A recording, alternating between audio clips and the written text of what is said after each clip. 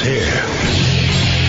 Now, broadcasting from the underground command post, deep in the bowels of a hidden bunker, somewhere under the brick and steel of a nondescript building, we've once again made contact with our leader, Mark Levin. All right, welcome to the Mark Levin Show. That, of course, is not the very distinct, melodic voice of the great one. It's your handy-dandy backup pitcher out of the bullpen again. Maybe a little wild tonight. May throw a few, high, fast ones whizzing past your skull. Dan Bongino, talking about myself in the third person like Bob Dole. I am at DBongino on Twitter. If you want to tweet me during the show, if you want to comment, criticize, whatever, we take them all here. If you want to call in, comment, criticize, whatever. Again, we take them all. We love liberal callers as well. There's nothing I like more than a good argument. Maybe it's the former New Yorker in me. I don't know. But you're welcome to call as well. 877-381-3811. 877-381-3811. All right. So it is the day after Thanksgiving. I think I've hosted the day after Thanksgiving for Mark like 3 years in a row now. Yeah, I think I have. I have to check that out. But it is the day after. I didn't overeat yesterday. It is the day after Thanksgiving. I kind of went easy. I had a pound of bacon for breakfast and 6 eggs. Yes, I eat like a gorilla. It's pretty disgusting, actually. So I wasn't really that hungry at night. But, I woke up today and everybody does this, what are you thankful for stuff? And before I get to the content of the show, let me set up what I want to do. I want to just debunk a lot of liberal crap that's out there in the media right now that's so easily debunked, by the way, that when we throw out some facts and data, it'll make a fool of liberals, but it'll give you some ammo after the holidays now, because unlike our liberal friends, we don't go to Thanksgiving dinner to argue with our liberal friends. We want, peace and prosperity and family goodwill during Thanksgiving. Liberals go to Thanksgiving dinner to argue. But now it's after Thanksgiving, and we need some ammo to get back in the fight. So there's a couple things going on in the tax debate, on this net neutrality scam that somehow conservatives got caught up in. I see here in Florida these ads conservatives, or a fake conservative group is running, conservatives for net neutrality. What, we're now the party of government and the internet now? So I want to debunk a lot of this liberal crap out there today. So don't miss the show. But before we start, Mr. Producer and I were talking before the show, and he said to me, and it was interesting because I said, man, I'm going to start with that. Did you see this video of this North Korean soldier trying to escape, or he did escape at the DMZ, the demilitarized zone, I've been there, the heavily militarized zone between South Korea and North Korea. Folks, when we're talking about these what we should be thankful for things after Thanksgiving, you should thank God every single day, I mean this, for economic liberty and freedom. Because economic liberty is political liberty. It doesn't really matter, and vice versa. It doesn't really matter who you vote for if they control your output. If you're an indentured servant to the state like you are in a communist country, it doesn't matter who you vote for. The next guy you vote for is just going to do the same thing. Did you see the video? What this guy went through, this North Korean soldier who escaped, so he speeds past the border. Paint a picture in your head right now. They chase him, these 4 or 5 soldiers, North Korean soldiers, they chase him with I think they had Kalashnikovs. I didn't see the rifle they had, a 7.62 round. The guy crashes in the ditch to get away from communism and socialism, right? He runs out of the car. The North Korean soldiers drop to a prone position with their rifles. Boom, boom, boom, boom. They hit him 5 times. The guy still makes it over to South Korea. A couple of South Korean, look like rock Marines or something, get there. They grab him. They're in a prone position, too. They pull him over the border. The North Koreans break every rule, by the way, by firing into South Korea and actually running across the DMZ. But, forget communists and rules. They don't actually, they don't really care much about the rules. I think it's obvious. The guy lives. And they find now, I read this today, that he has hepatitis B, he has tuberculosis, which apparently is rampant in North Korea. He's infected with all kinds of GI, gastrointestinal parasites, and he was shot 5 times by the North Koreans. The only reason I bring this up is I'm not going to spend a lot of time on this, folks. I just want to bring this up because I thank God every day I live in the United States of America at this time right now. You live in the greatest country in the world, despite 8 years of Barack Obama, at the greatest time to be alive. We don't even think about this stuff. This is a country, thankfully, where you can go on Twitter. I do this a lot. And you can tear into your political leaders. And you know what? You have very little fear of being suicided unless you attack the Clintons. Well, in that case, some people have disappeared. But No, I'm just kidding. I don't believe any of that stuff. But seriously, you can go after political leaders and not have to worry about any of this. You don't have to escape the United States of America. The reason I'm bringing this up is I saw a few weeks ago, I don't know if it was Legal Insurrection or whatever. It's a pretty good website I read. They had a poll where something like 40% of millennials think socialism is just wonderful. It's peaches and cream. And I was like, what are you kids smoking? Do you do any homework? Socialism, where North Korean soldiers run away from it, where they run away from it, they're shot 5 times, and they have intestinal parasites and tuberculosis is rampant. People eat grass because they're starving. You mean that's socialism, or is it socialism we missed? This is incredible. And as we were chatting before the show, another Mr. Producer brought up another great point. He's like, what do you think these anti-capitalist socialists do on Black Friday? I said, here's what they do. They stand out in front of shopping malls with their lattes and their iPhones, produced by capitalism, by the way, and they film the protests against capitalism as they take advantage of the fruits of capitalism and their ability to protest, by the way, which if they did it in North Korea, they'd have intestinal parasites and they'd probably be shot to death if they tried to escape. But millennials, don't let that get in the way of a good argument. No, I mean, I'm not insulting all millennials. I mean it because there's a lot of smart kids out there. I get emails all the time from them. They're like, hey, thanks for what you do. Appreciate it. I appreciate your emails. But there's a large swath of them that are falling prey to academia, Hollywood, and the media community that genuinely believe that this socialism crap is a good idea, despite the fact that it's probably the only place on earth where rampant intestinal parasites are a problem. By the way, as you're shot as you try to escape. Oh, man. It's like you want to shake some sense into these kids. Like, seriously? Come on, guy. All right, moving on. Sorry, but I had to cover that because the videos, if you haven't seen the video, by the way, see it. If your kids are old enough to watch it, go show it to them. Say, really? Your professor told you how wonderful socialism is? This is what people do to escape socialism. They take 5, 7, 6, 2 rounds, center mass to escape from it. Unreal. All right, so here's what I want to get into. Liberal hypocrisy is rampant, folks. I wake up every day, and it's become the single focal point of my entire existence at this point. So every day I wake up with the thought, like, what liberal stupidity am I going to have to debunk today? And fortunately, with liberals, it's very easy because the stupid is strong with a lot of them. It flows heavily, it flows often, and all you have to do is basically go on social media or anywhere, Twitter or Facebook, and go to any liberal site or any liberal email list, and you'll find a litany of stupid, 5 or 6 pages long, just to go through and dig through for content.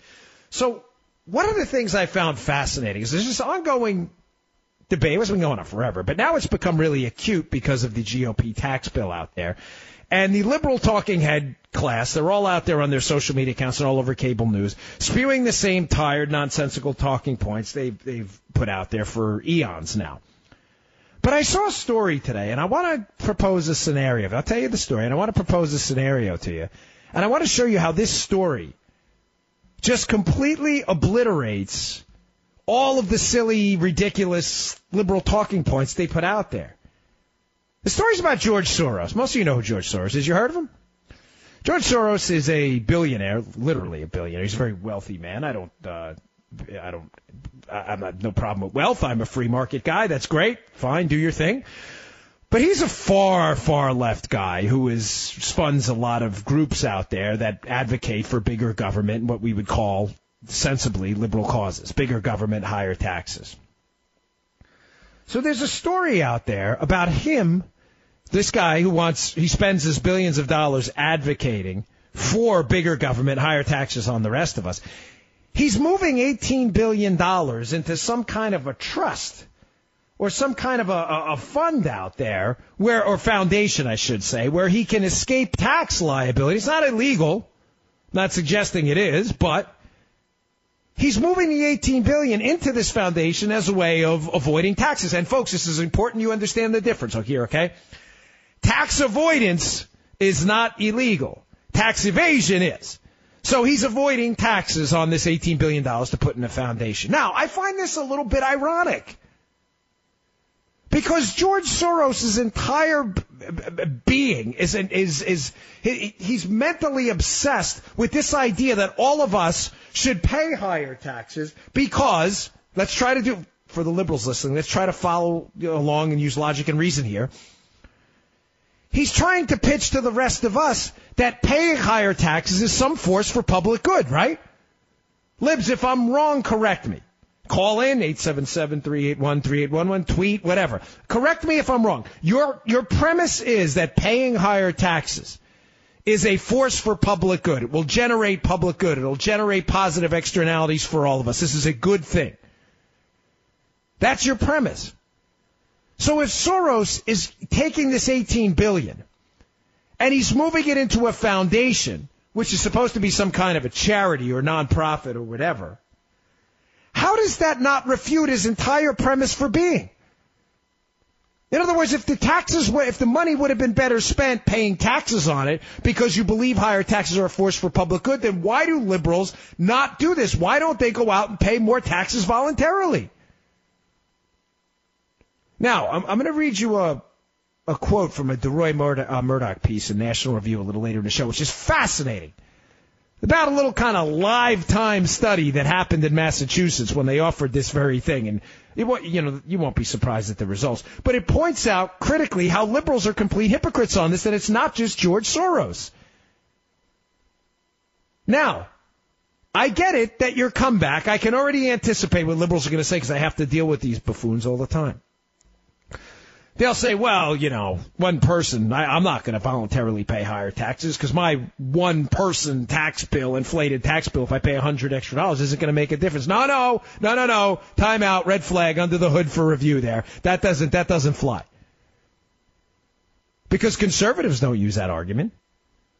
A lot of conservatives, and to be fair, a lot of liberals give to charity as well, but conservatives give to charity under no obligation whatsoever from the government to do so, knowing the same thing, that there are a couple dollars in the church basket or a couple dollars sent to whatever charity they choose isn't going to change the world, but it's a small piece, it's a small footstep to get there.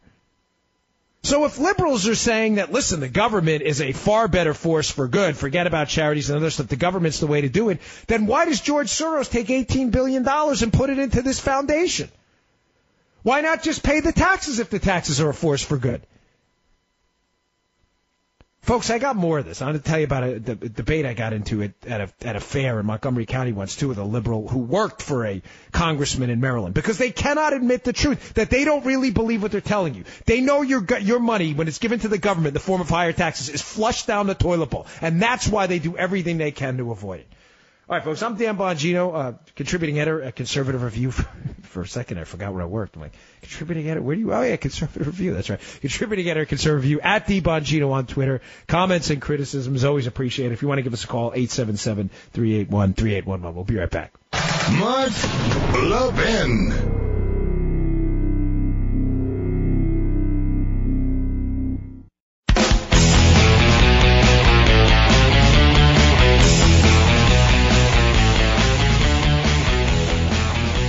Back to the Mark Levin Show. Dan Bongino at DBongino on Twitter, in for the great one.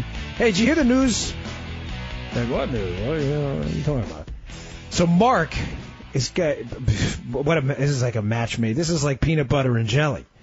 Mark is going to be on Fox News. This is terrific. He's got a 10 p.m. show on Sunday launching in February of 2018 called, appropriately so, Life, Liberty, and Levin. Folks, that's going to be a can't miss. Get your DVRs ready. Can you record out to February 2018? I don't think you can. Like, does the guide, that guide thing they have? It goes pretty far now. It used to go like a week. Remember it used to scroll? Now you can scroll. Remember that, the old days? You guys remember that, or are you too young for that? It used to scroll and you used to have to wait.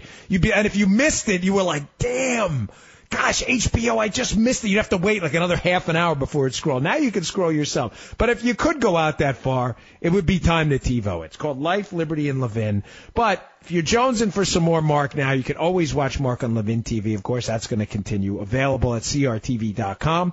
That's CRTV.com. They're running all kinds of Black Friday specials today. I work there, so I know. Love the place. Go to CRTV.com and sign up. You won't regret it. I take screenshots of stuff. I never print stuff out. It's not like I'm an environmentalist or anything, but I have a screenshot of that thing I was talking about, that article by DeRoy Murdoch. And if I don't get to the whole thing, stay for after the break, because this is a kicker. This just will kick you in the teeth. It makes me laugh how liberals, they just never, ever They can never abide by their own principles. Their principles are all false. They're all phony. It's a fraudulent, almost pseudo-religious ideology. So they're fighting these tax cuts now, the Republican GOP bill. And just to be clear, I have some beefs with it. I think they should have done more with the top marginal rate. I think they could have cut that back to the Reagan rate of 28%. I understand they're dealing with reconciliation and all kinds of crappy Senate rules that they have a tough time getting around, and I'll get to some of that a little later with the individual mandate. But I know people have called into Mark's show. Matter of fact, there was an accountant who called in a while back and gave a pretty bold breakdown of why he had some beefs with the bill. But I think on net, it's a better idea to fight for tax reform than to fight against it at this point, especially what's happening on the corporate side. But liberals will fight against anything. And this is why I warn any Republican who will listen to me, stop pretending that, if we don't reduce the top rate, we just leave it high on those, rich people, then the media will leave us alone, and they won't say that we're fighting for the rich folks. The media hates you, guys and ladies. They can't stand you. Like, what part of that are you not getting? It doesn't matter what you vote for. If you voted for a top marginal tax rate on the rich, and the rich was $150,000 or more, and that top marginal tax rate was 99%, the media would still go after you with their liberal cronies for being class warriors. You're fighting against the middle class and poor folks in favor of the rich folks. It's nonsense. It's garbage. Liberalism's a fraud. It's a bumper sticker. That's all it is. It doesn't stand for anything. So there's this piece in National Review. This is killer. DeRoy Modoc talks about this optional, he calls it a hot tax, and this is the greatest idea ever, that they should insert in the tax bill a hot tax. Hot tax standing for, hot tax, as I said, like it's like ATM machine. Hot tax stands for high rate optional tax. This is a great idea. What would the hot tax be? The hot tax would be a line inserted into the tax, all your tax filings now, that allows all the liberals out there who swear higher taxes are a public good, it allows every one of you to pay the former higher rate. How is this not the greatest idea ever? Stick that sucker in the bill and let your Elizabeth Warrens and your Bernie Sanders argue against it. Now, after the break, I'm going to get to this thing that happened in Massachusetts and show you what kind of hypocrites these people are. I'm Dan Bongino, in for Mark Levin, at @DBongino on Twitter. We'll be right back.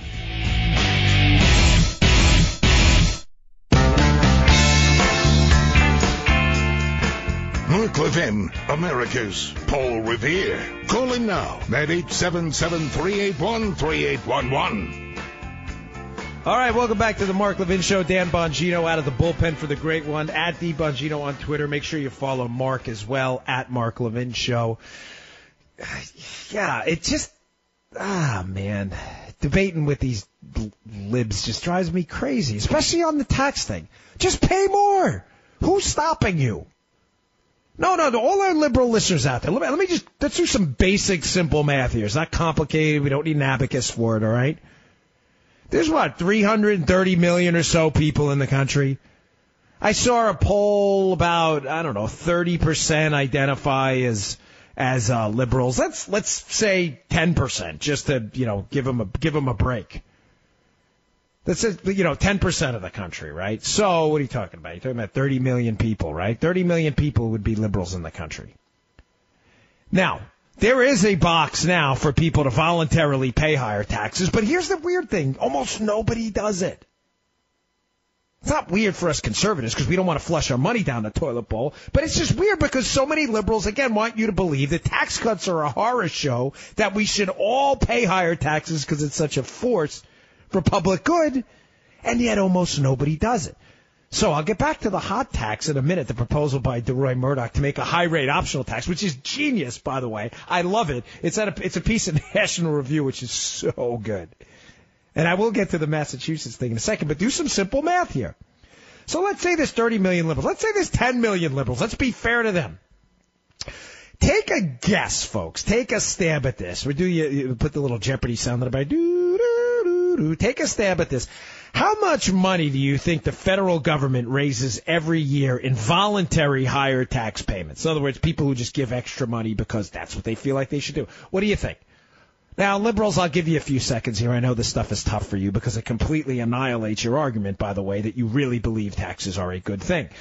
Well, one of the banner years for voluntary higher tax payments was about $12 million.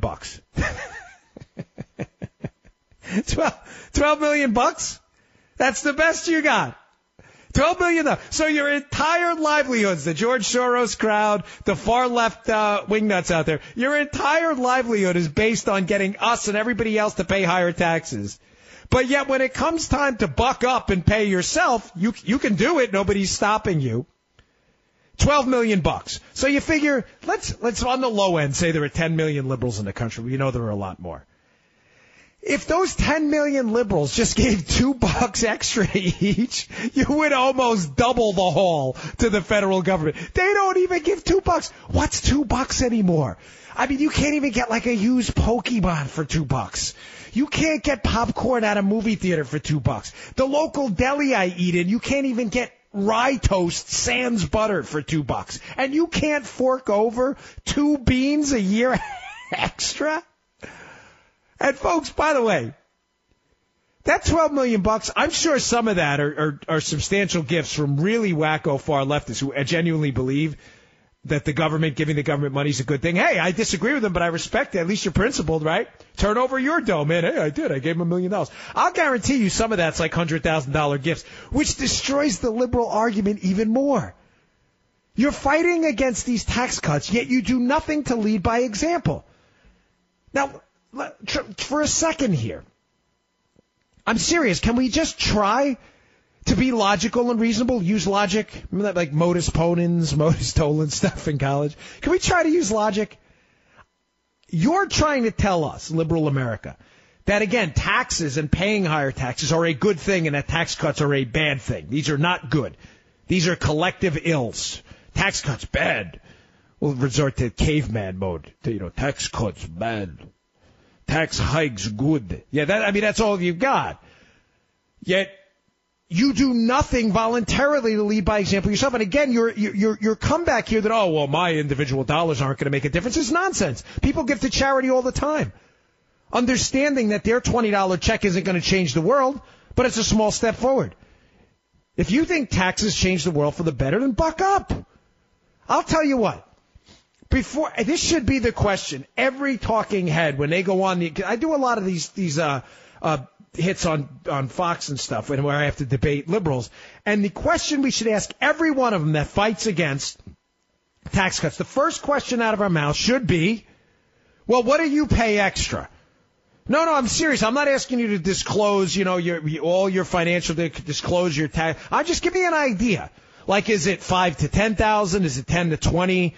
What do you pay extra in taxes? Watch the, break. No, you don't get the call for break. You're not the show host. That's what, they panic. That should be the first question out of their mouths. Because, listen, I'd like to give more, and I'll be candid with you. I should give more to charity. But the point is I give. No one forces me to do it. If you're saying taxes are like a form of collective charity, that we should all be doing it, then do it. Do it yourself. And DeRoy Murdoch's piece there about a high-rate optional tax, please, if anyone in Congress is listening, I am begging you, please, about Rod Blum out there, he's a good dude. He went on the House floor and made the case I've been asking someone in Congress to make forever. Show me where tax cuts in the past have cost the government money. He went on the House floor and showed it. I was like, yes, I love this guy. Put in the tax bill an amendment for a high-rate optional tax. It solves all of our problems right there. All of it. Because we have all these liberals and all these Democrats who supposedly hate this tax cut. Well, no problem at all. You guys can all pay more. It's right there for you. We'll make it like you can make it like a fancy line. You can put it in bold. Hot tax, check box here. Choose rate you'd like to pay. And I'm sure, for you liberals out there who love higher taxes, I'm sure that rate will be 70 or 80%. Knock it out, man. Have fun. Have a field day. Go right ahead. And even better, to the George Soros crowd. We should make a hot tax for the death tax, the estate tax as well. And that estate tax, you should be able to give everything. I mean, why do you need it? You're dead. I mean, if you die, what do you care, right? You think the government's some benevolent force in society. We think it's been a growing cancer. Why, seriously, outside of our military and our courts, what's left of them, the government has been a leech on us, on you forever. I mean, you finance the government. The government doesn't produce anything. The government takes. It's all they do is take. They're experts at taking. They take by force. Make it a high rate optional estate tax too. Leave us everything. Old George, Captain Soros out there. You got a couple billion? Leave it to the G. Leave it to the government. What's the problem, buddy? Why be a hypocrite? Why put it in a foundation? Foundation? No, you need a foundation for. The foundation to argue for higher taxes? Why argue? Just pay the damn taxes yourself. You could probably finance the entire state budget of South Dakota just by giving money over there. Give it up. Such frauds. Now, I told you I'd get to this. So in the National Review piece by Murdoch, he points out, this is great, folks, how Massachusetts tried this. This is classic. This is from his piece in National Review. Massachusetts hints at how little those who clamor for higher taxes actually pay when empowered to do so. The Bay State cut its rate from 5.85% in 2000 down to 5.1% today. This gets good. Back then, Citizens for Limited Taxation proposed that the 5.85% rate remain available to anyone who rejected the lower rate. Since, I'm sorry, I got to laugh because it just, liberals never ever step up to the plate. Since 2002, folks, an average annual 1,200 of the state's roughly 3.5 million tax filers have embraced the higher rate. Keep in mind, the higher rate, we're talking about a small cut. 5.85 to 5.1. So of the state's 3.5 million filers, only 1,200 of the state's filers took advantage of it. And they raised, folks, wait, $250,000. Whoa, $250,000. Gosh, liberal Massachusetts, you libs are so generous. You know what the state budget is? $40 billion. $40 billion. They raised a measly $250,000. This is great. You leave them an optional rate. We're not even talking about a big difference, a small tax cut, 5.8 to 5.1. And even then, liberals refuse to pay the higher rate. They just will never step up. Folks, this is all a fraud. This is all an act. You know, liberalism is a nonstop outrage campaign. An economic outrage campaign, an outrage campaign against holidays. Liberals are a forest fire. Everything they touch, they destroy. Halloween, Christmas, Thanksgiving. What was there? There was a YouTube video yesterday of, what are they calling it now? Indigenous Peoples Day, and they throw the Thanksgiving. Did you see this thing on YouTube? They flip the table over, and you're like, oh, can we just eat a freaking turkey? Please, in peace, without liberals. I mean, Halloween, they're like, your costume, it's culturally insensitive. You're like, it is? It's a cowboy hat. You're like, yes, but one time long ago, a cowboy shot at an Indian. Oh, I didn't think of that. Oh, man, damn. I mean, it is a nonstop, perpetual, 24/7, 365 outrage campaign against humanity. Keep your money on a tax cut? What are you, conservatives, insane? Give it to us. Well, do you give more? No, I don't give more, but I want you to. How about this? How about you shut your pie hole for a little while? How about that? After 8 years of dealing with you guys and Obama emanating this class warfare nonsense from his soup cooler all the time, how about just keeping quiet for a little while? After 8 years of sub 2% growth and the worst recovery from a recession in modern American history, just the facts, folks, just the facts. I know they're uncomfortable for you. Just the facts. How about just keeping quiet? Oh, and here's another doozy on the tax cut, by the way. Speaking of just utter rank, the stench of liberal hypocrisy. Just to sum up, liberal hypocrisy, point number one in the tax thing. You got to pay higher taxes. Okay, do you? No, I don't. Okay, so shut up. Thank you. Have a seat. See ya. Bye-bye now. Bye, Felicia. Point number 2. If I see another liberal on any cable news channel talking about concerns about the national debt, I think I'm going to jump through my television. Well, it'd be kind of hard. It's only like the television in my office here is only about 17 inches. It might be painful too. Disregard that. You get a little hyperbole, right? I'm getting very upset at this, nonetheless. Now all of a sudden you're concerned about the debt. I get it. I totally get your argument. It is hypocritical for a lot of rhino Republicans who voted for big spending bills as well and did almost nothing to stop the debt. There are a lot of them, I agree, to be talking about the debt either. But for Democrats who said nothing about the national debt during 8 years of explosive spending under Barack Obama, a rate at which we've never seen in American history, is not even comical. It's utterly ridiculous and outrageous. Just please remember Obama, he said, Republicans, you get that seat in the back of the car. Democrats, don't even get in the back of the car. Just stay on the side of the road as we drive away. You have zero credibility at all on this. You're like a laughingstock. Do you understand how everybody watching you outside of the far left hacks out there is watching going, wait, listen to this sound. You hear that? That's me scratching my head. Everybody out there scratching their heads going, wait, this is a Democrat who said nothing when tidal waves of red ink are coming ashore from Obama. And again, I agree, a lot of Republicans had a lot to do. I totally understand.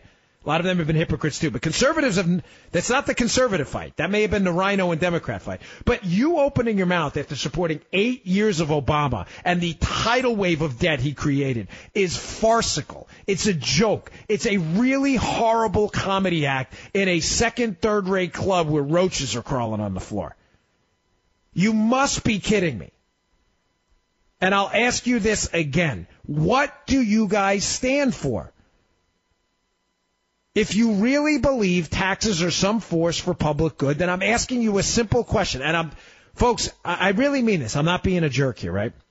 If you're a liberal out there listening, 877-381-3811 is the phone number here. 877-381-3811. And I will get to some of your calls, I promise. But if you're a liberal listening who can explain to me how that's not rank hypocrisy, the fact that almost nobody, just based on the numbers, liberal or otherwise, pays higher taxes and yet wants everybody else to do it. If you can call in and explain to me the logic there, I'll let you talk. I sincerely would love to hear it. Because to all the rest of us who think reasonably, it stinks. Big time. All right, folks, I'm Dan Bongino, at DBongino on Twitter. We'll be right back. Mark Levin.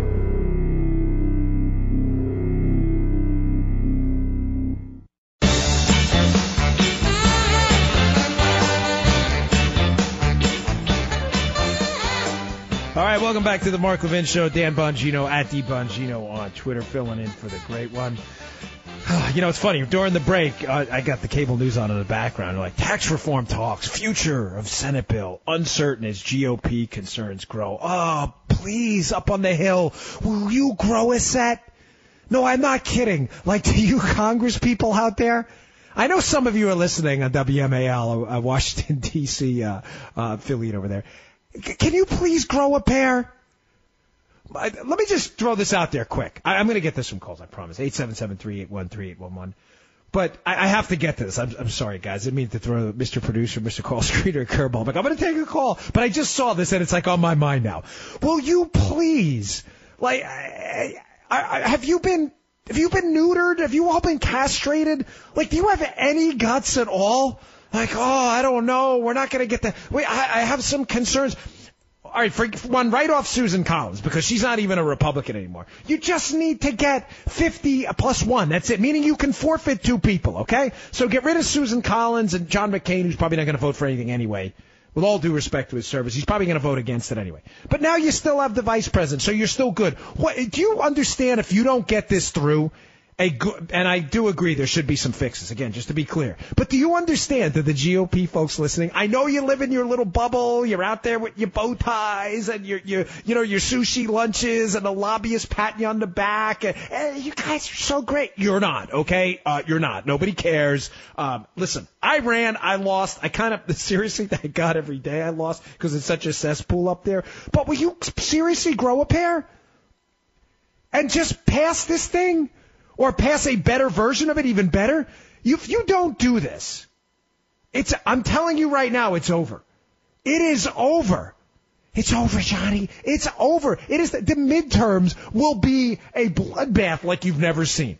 It will be an electoral mess, a nightmare like you've never seen in your lifetime. You already screwed us over once on Obamacare.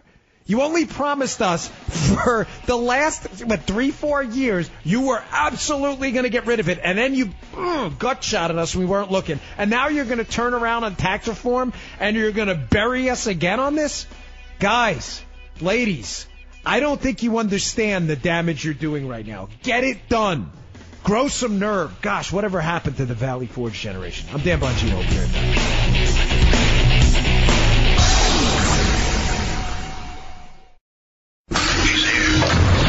He's here. Now, broadcasting from the underground command post, deep in the bowels of a hidden bunker, somewhere under the brick and steel of a nondescript building, we've once again made contact with our leader, Mark Levin. All right, welcome back to the Mark Levin Show. Dan Bongino at DBongino on Twitter, filling in for the great one. Hey, did you hear the good news, by the way, about Mark and Fox News? He's got a new show debuting in February of 2018. It'll be 10 o'clock on Sunday nights, 10 o'clock Eastern. You don't want to miss this, man. It's called Life, Liberty, and Levin. By the way, it's a title that works really well for Mark.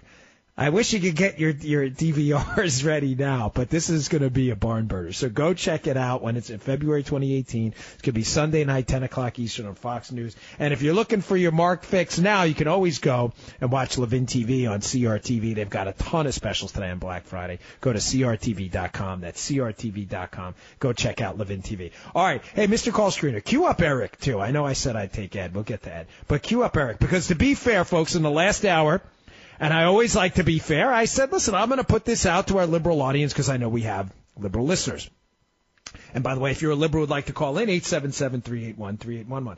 And I said, I am sincerely interested as to why liberals who constantly clamor for higher taxes and want more of my money, I don't want to give it to you ever because you're going to waste it and you're going to flush it down a toilet bowl, but why liberals don't pay more.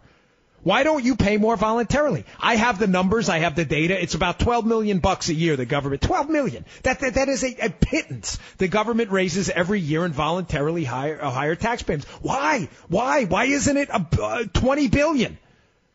You're all libs. You all love higher taxes. Go ahead. Pay more. Lead by example. Show us, man. Show us the way. Show us the truth. Get a T-shirt made. I paid $10 million in higher taxes, and all I got was this stupid T-shirt. Do it. Lead by example. So I said I'm going to put this out to the liberal audience because I sincerely want to know why more liberals don't do that. So we got a liberal caller here, our friend Eric from Los Angeles. So, Eric, are you going to explain this for me? I would really love to hear it. Go ahead. Hey there. There you are, Dan. Yes. Hello. Yeah, I hear you. Okay. I'm just wondering, we're going to cut the taxes. That'll be great. And then we're going to increase military spending. That'll be great. But we're somehow going to shrink the deficit. No, I asked. No, we're not going to shrink the deficit because we're spending ridiculous amounts of money. I thought I was pretty clear that Republicans have contributed to this too. Did you miss that? So you're concerned about the deficit. Am I right, Eric? You're a liberal who's concerned about the deficit. Am I correct? I just want to have I just want to get all the logic. Okay. Well, first let's set up what you're saying first. So when Obama ran up $9 trillion in deficits and additional debt to the United States government, and Eric, I agree, by the way, that Republicans have had a lot to do with this too. So don't fire back. Bush did it too, because then we both agree debt's a bad thing and we don't care who did it. Okay. So Obama ran up $9 trillion in additional debt to the government. Did you object to that or not? Well, it depends on what they're spending on. No. It's a simple question. Now you're concerned about debt. You didn't mention anything about conditions. I'm asking you about Obama. Were you concerned about the debt and deficit then? Yeah, it's always a concern. Oh, okay, it's a concern. Okay, great. So now we both agree debt and deficits are a bad thing, right? No, that they're sometimes necessary. And $9 trillion is necessary? What was it necessary for? Well, it depends on what the situation is. But okay, so it was okay. So let me get this just so I'm clear where you are, Eric. The situation was all cool during Obama because it was necessary, but now that Trump, by the way, which is spending's continued. Hold on, it's continued on autopilot. Now it's all bad, and we should all be concerned. I'm not saying we should all be concerned. I just want a coherent plan that I don't feel like I'm being made to look like an idiot on. We're going to lower the debt. We're going to lower the deficit. We're going to pay less taxes, and we're going to spend more money on the military. How do we do Okay, that? fair enough. I got you. I'm reading you. So we both agree. Let's just get for the listening audience out there. We both agree, Eric and Dan Bongino, that deficits and debt are a really bad thing. Okay, great. I'm not going to allow you to say, oh, it's a good thing under Obama and it's a bad thing now. No, it's a bad thing. Okay, I mean, in a war you have a deficit. So now you're saying that it's a good thing because we're still at war. I'm saying it depends on what the situation is. Oh, my gosh. Okay, let's move on because you can't give me a straight answer because you're not really principled on this, I can tell. So let me ask you a separate question then. When have tax cuts, income tax cuts, federal tax cuts? Don't give me Kansas. I know some liberals will call. I'm talking about federal tax cuts. Tell me a time where we cut the federal income tax rates and tax revenue's gone down to the government. Go.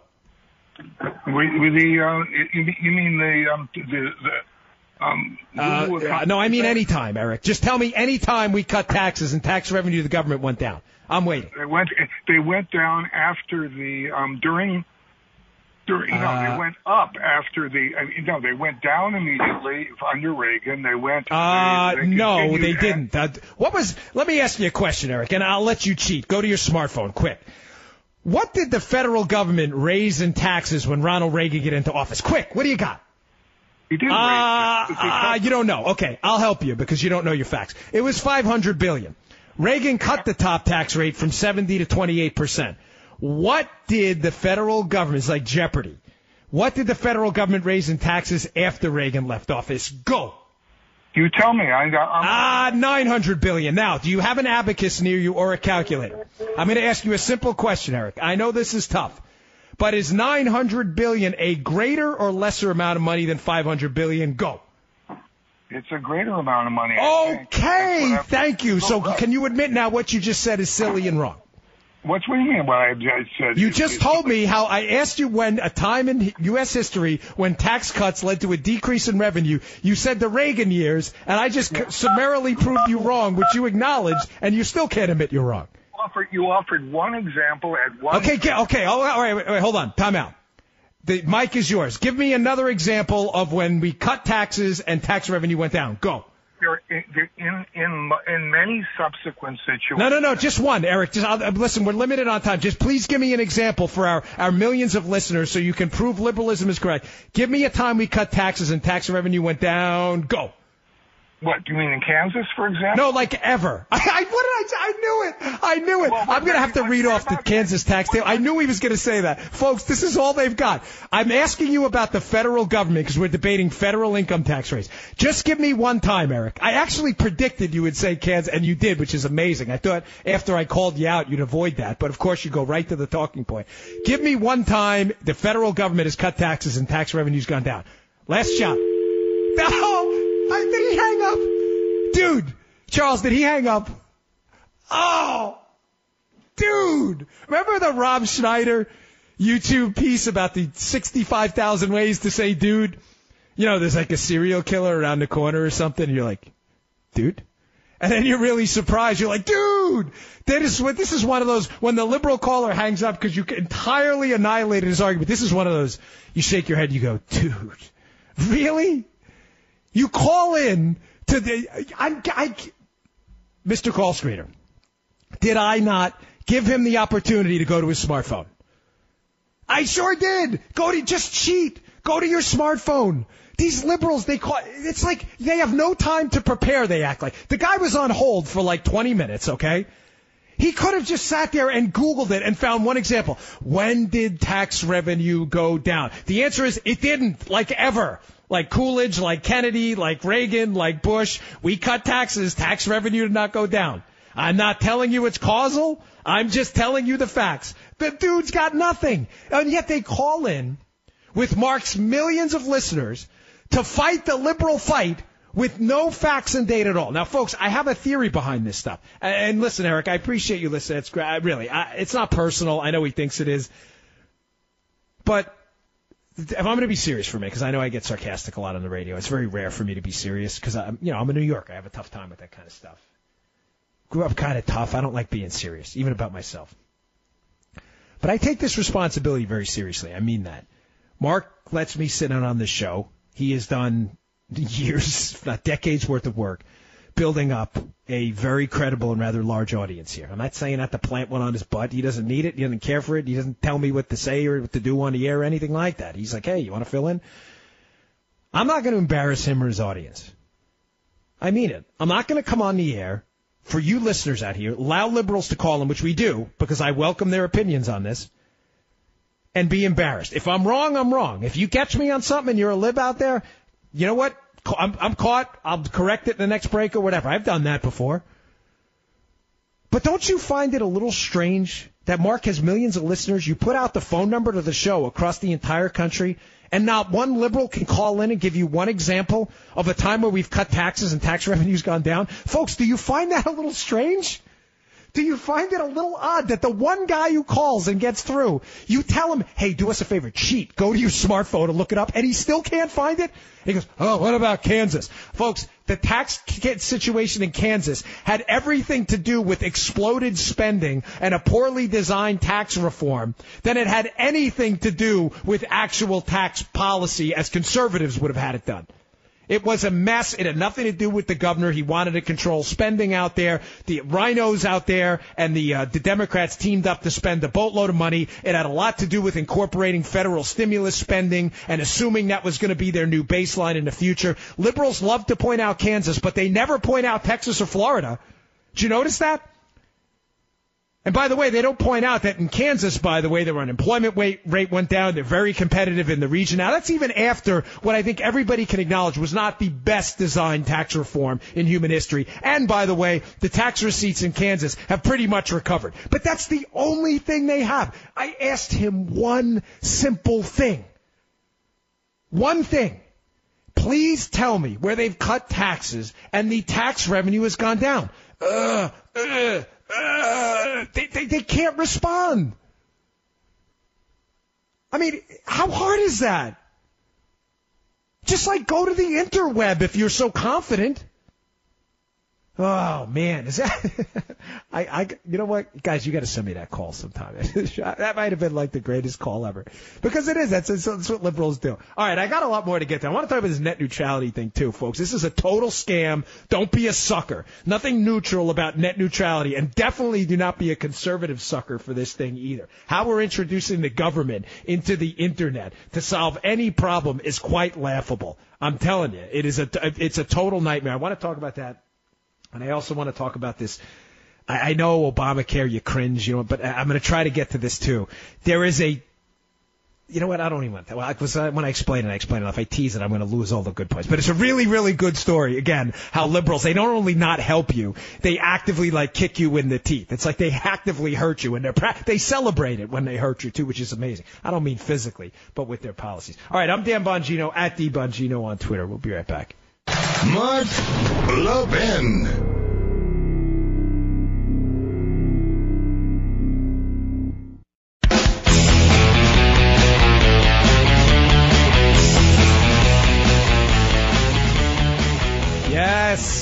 Yes. Welcome back. Dan Bongino at DBongino on Twitter. Filling in for Mark. Make sure you give him a follow at Mark Levin Show. I've been doing this for Mark for a while now, about, 3 years plus. And I got to tell you, that was my favorite moment ever, that call with Eric. That really was. We were even talking in the break about it. That was great. I asked liberals to call in and just do one thing. Tell me why you don't pay more voluntarily in taxes. The guy totally blew it. He had one opportunity. All right. I got to move on, though.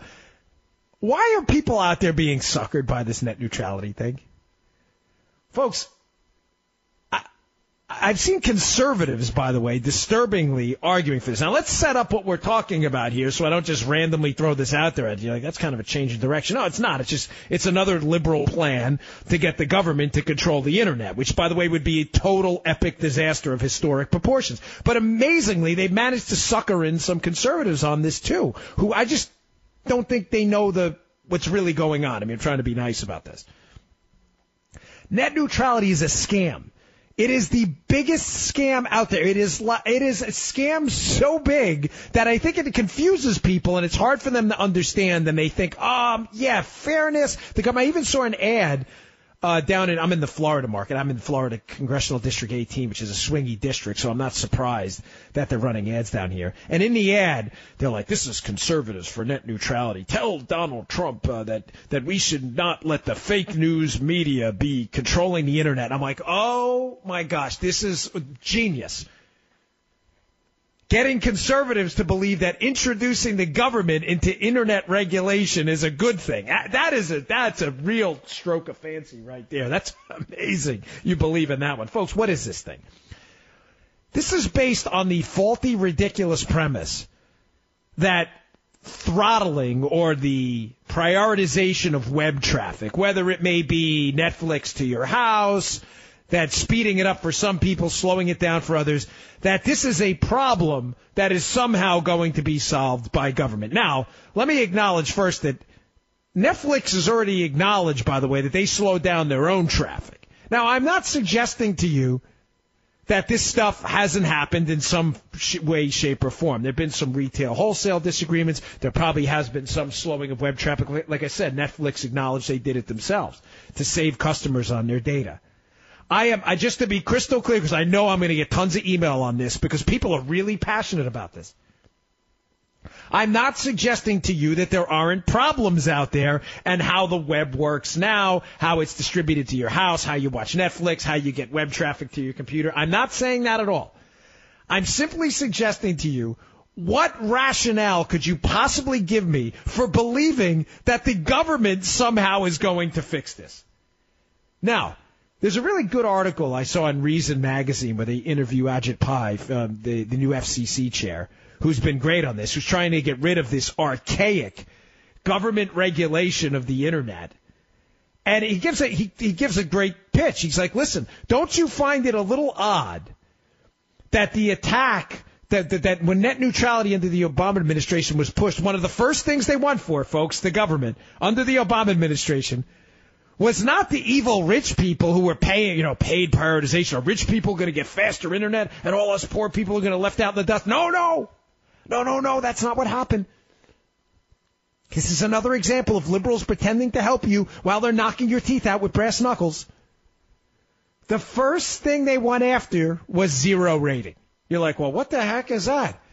Folks, zero rating was quite literally giving away free data under certain conditions to people who are, meet certain financial conditions or sign certain contracts. These companies were giving stuff away for free. And the government's like, no, we can't have that. No, we're gonna make sure lower income folks and middle income folks pay more. We are gonna make absolutely sure. Why do you think these people have the solution to this problem?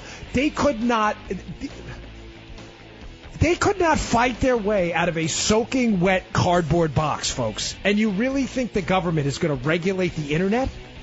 Gosh, this is like a sucker's trick. I got one more thing I want to talk about then on the other side of this break. Don't miss it. I'm Dan Bongino, at DBongino on Twitter. Give us a call, 877-381-3811. Be right back.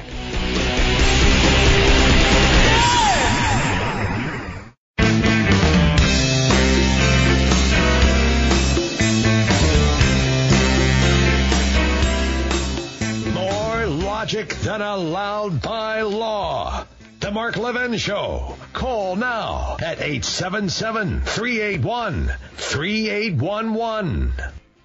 All right, welcome back to the Mark Levin Show. Dan Bongino, at DBongino on Twitter, filling in for the great one. Always love being here. Thanks for having me, folks. Thanks for listening. I deeply, deeply appreciate it. And I appreciate all your feedback on Twitter, social media.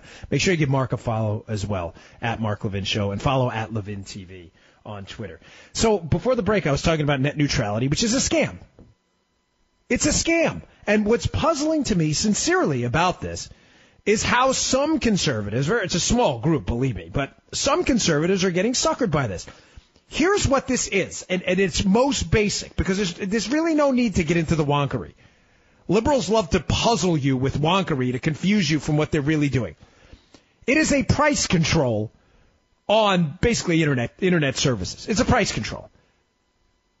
I'm going to ask a basic question to our liberal friends or conservatives who support this. I'm serious. Who call in 877-381-3811. I'm open to hearing your take on this. But where is a price control worked before in the past? Now, for those of us who studied basic economics, I love it. It's my passion. A price control, in other words, where the government says, no, you will basically charge this, or we will tell you what you can charge after you submit your pricing plans to us. Where has that worked in the past? Where? Can you give me an example? Because I can give you a step-by-step of what happens every single time the free market doesn't price something, but the government does, the internet included. What do you get, folks? Well, when the government puts a ceiling on a price, just like they did with Obamacare through community rating, and they said, hey, by the way, we're going to put a 3-to-1 ratio in for older people's health insurance in contrast to younger people's, and health insurance companies can't charge more. Completely disregarding, by the way, that people who are older, obviously you're older, you're going to be a little bit sicker. Time takes its toll. It's taking its toll on me now at 43. Gosh. The ratio is closer to 5-to-1. So it costs 5 times more, not 3 times more. But no, the government said it cost 3 times more. So, of course, the money fairy came in and made all that go away. That's not exactly what happened. Of course, your premiums went through the roof. The Internet's going to be no different if we allow net neutrality to stand. Price control leads to these things every time. It leads to increased demand for the product. Folks, this is simple economics for liberals. Econ 101. It's not even 101. It's like 0.0001. Why would it lead to increased demand? Because if the government says you can only charge, whatever, $10 for the product, and the product is worth $50, a lot more people are going to try to buy it. That is only hard for liberals to understand. If the government put a price control on Ferraris tomorrow and said you can only charge $50,000 for a high-end Ferrari, I promise you the demand for Ferraris would go through the roof. Liberals, is anything I'm saying here tough? And unbelievably, for some Republicans who support this, is anything I'm saying there tough either? The government puts a price cap on something not determined by the market, a cap. There are price floors too, but let's deal with price ceilings now. Says it's cheaper, you must sell this cheaper than you should sell it for in the market. Demand goes through the roof. Well, what happens at the same time demand goes through the roof? Supply drops. Well, why would supply drop, folks? Why would the supply of internet services, by the way, broadband investment decreased 6% subsequent to net neutrality, but don't let the facts get in the way, folks. Why would supply of the product drop?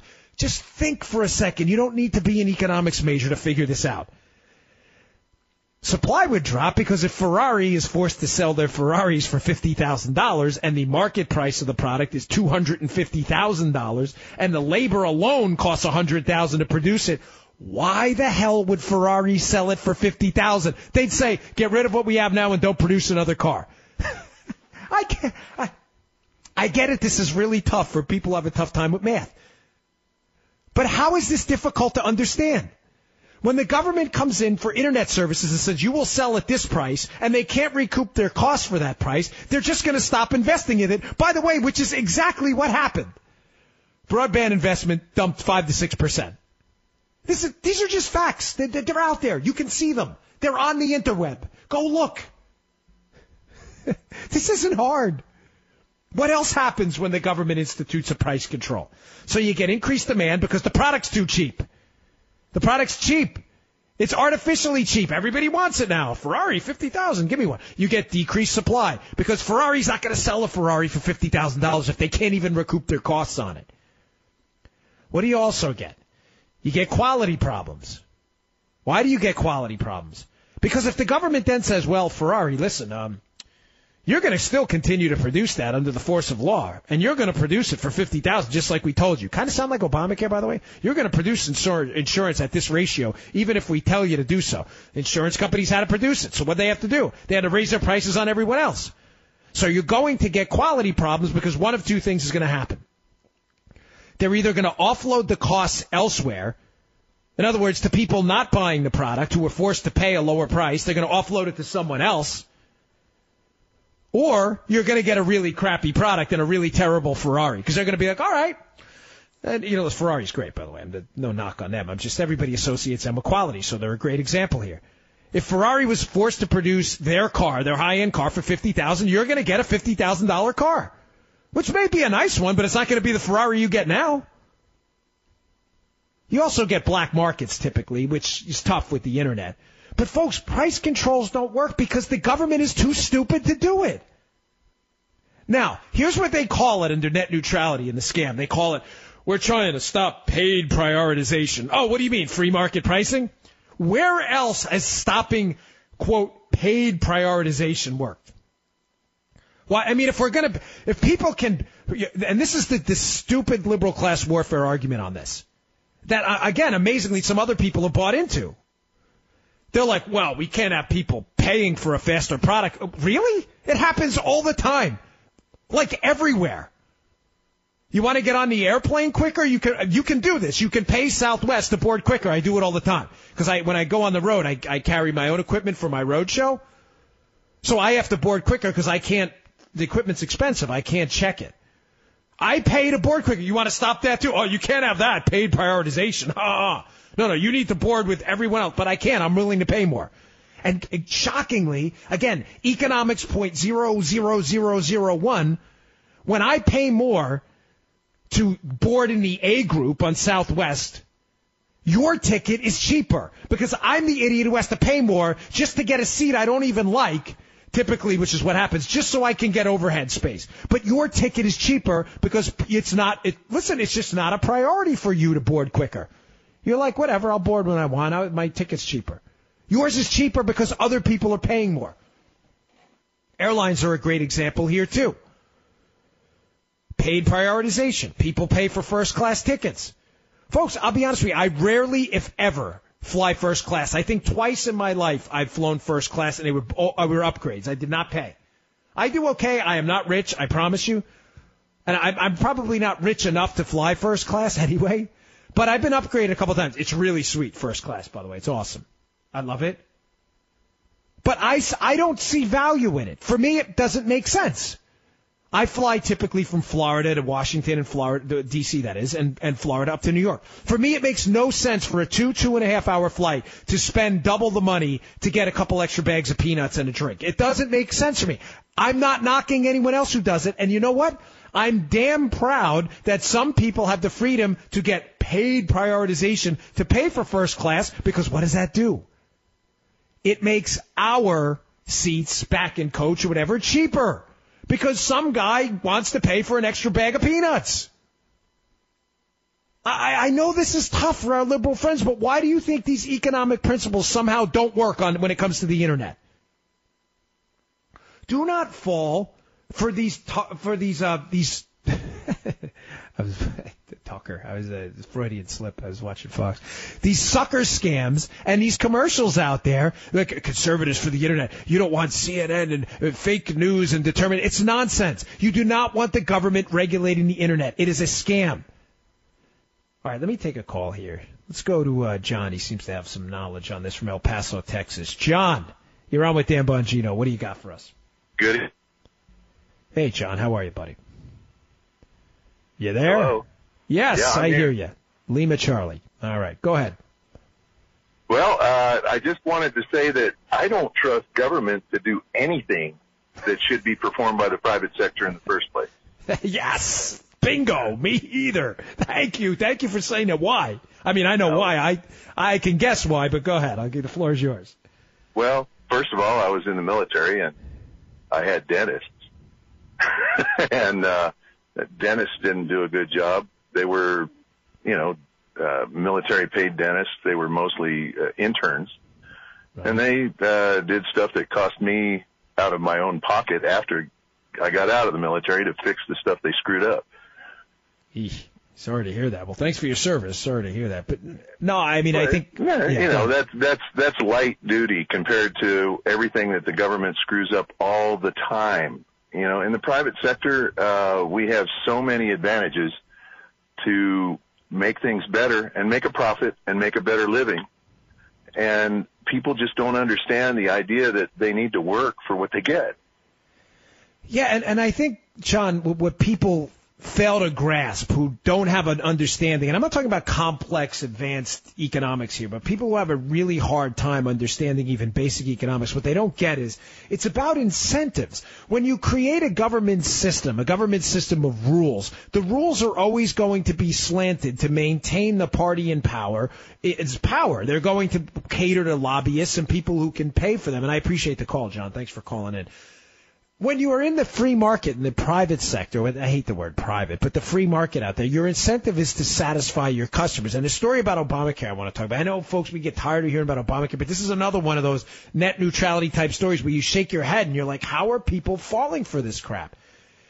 It's puzzling how people don't understand that in the free market, your incentive is to satisfy your customer. If you don't satisfy your customer and he doesn't transfer his income to you in the process of buying your product, you run out of money and you go out of business. The government has no such incentive. And setting up a system out there of price controls and calling it net neutrality under the idea that, what do they say? A bid is a bid is a bid. They're going to treat the net fairly. What does that mean? Folks, what does that mean? How is the government going to make anybody treat anything fairly? I told you the first thing they went after was not rich people and paid internet fast lanes. The first thing they went after was middle and poor folks out there who could have got the internet for free. It's it's frustrating. All right, I got to take a break. I appreciate the call, John. Thank you very much. I'm Dan Bongino, at The Bongino on Twitter, contributing editor over at Conservative Review. Make sure you give Mark a follow as well, at Mark Levin Show. And give us a call, 877-381-3811 if you want to join the show. We'll be right back. Mark Levin.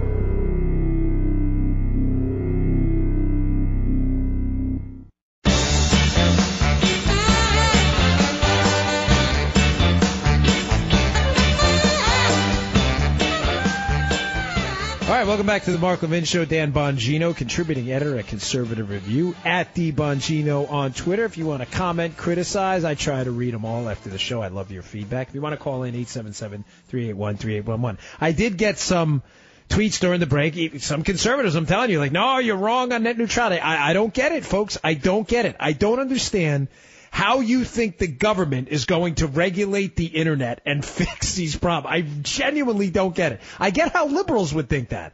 I don't understand how conservatives would think that. I said I'd get to some calls, and Ed's been holding for a while. So let's take Ed from, is that Graybull, Wyoming? Ed, you're on with Dan Bongino. What do you got for us? Hey, Dan. Good to talk to you. Thanks, buddy. I think you do a great job. I love your enthusiasm, but it's not just the enthusiasm. You're right on with most stuff you talk about. Thank you, sir. And I catch you on the other shows, too. I like that. You should have your own show. Well, thanks a lot. I appreciate that. It's nice of you. What I wanted to mention was, and this gives me a chance to tell everybody out there, so I've been trying to think about how I could do this. You know, there's hope. There's hope because we have young people.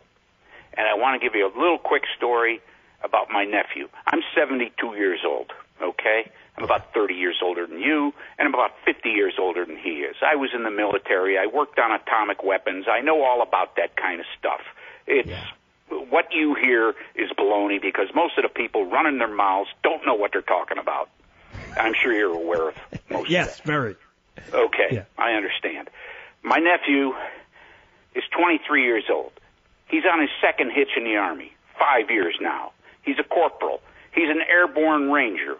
He's done 2 Afghanistans and Syria. He's tough as nails. He hates being a millennium. He even says it himself. He says he doesn't know how they survive. He doesn't, they're like sheep, he says. And being one, well, he stepped out of it. And he stepped in as a leader. And there's bunches of them out there. You just don't hear about them. Yeah, no, it's good, Ed, and thank you for the call, Ed. I appreciate it. That is good news because there is this generation is the pajama boy, a lot of them generation, and it's very disturbing. There's just there's no seemingly hard edge to them. All right, let me go to Bob in what is that, Necedah, Wisconsin. Bob, you disagree with me? You say capitalism is bad? No, come on. No. I don't disagree with you. It's not bad, but I have an example that I wonder and worry about. And this is, I'm 58 years old. First of all, I want to say, long-time listener, first-time caller, never got through the mark, but I got through to you, and I listened to you as well. Thank you very much. Love your show. Yes, sir. Back in the 70s, cable TV started coming out, okay? Yeah. Everybody, we were watching regular TV. Lots of commercials. We all know the drill. Yeah. Slowly, they sucked us into buying cable TV. Then we went satellite. No commercials. You're paying a monthly bill. Now we're paying probably 2 to 3 times the amount of that bill. Yes, we have more channels, many of which we don't watch. Okay. But to me, when we mention capitalism, we got to make a profit. A profit, yes, but right now our cable television, satellite TV, is so full of commercials. They're making. Yeah, Bob, hold on. I'm up against a break in a minute, so I want to make sure. So your point is that what? That the government should come in and fix this? They're making a killing, not a profit. Bob, but how is the government going to fix that? No. I don't want the government to fix it. Okay. All right. Well, we agree on that. But, Bob, I would make the case to you strongly. One, what you're saying is not inaccurate. I'm not taking a shot at you. But people are already fed up with a lot of cable companies, and cord cutting is hitting, and cord nevers, by the way, people who cut the cord are people who dump cable, and cord nevers who've never had it are growing at a really rapid rate. So I'm not sure. What you're saying is correct. I mean, the prices have gone up. I have cable. I like it. But I'm just trying to make the point, Bob, that you have the power. They don't. People are cutting the cord and are using things like CRTV and other places as well. You see Hulu and these other Netflix and these things. So, government has the power there. I think you're giving the cable companies way, way too much credit. All right, I'm Dan Bongino, at DBongino on Twitter, in for Mark. If you want to give us a call, 877-381-3811. That's 877-381-3811. We'll be right back.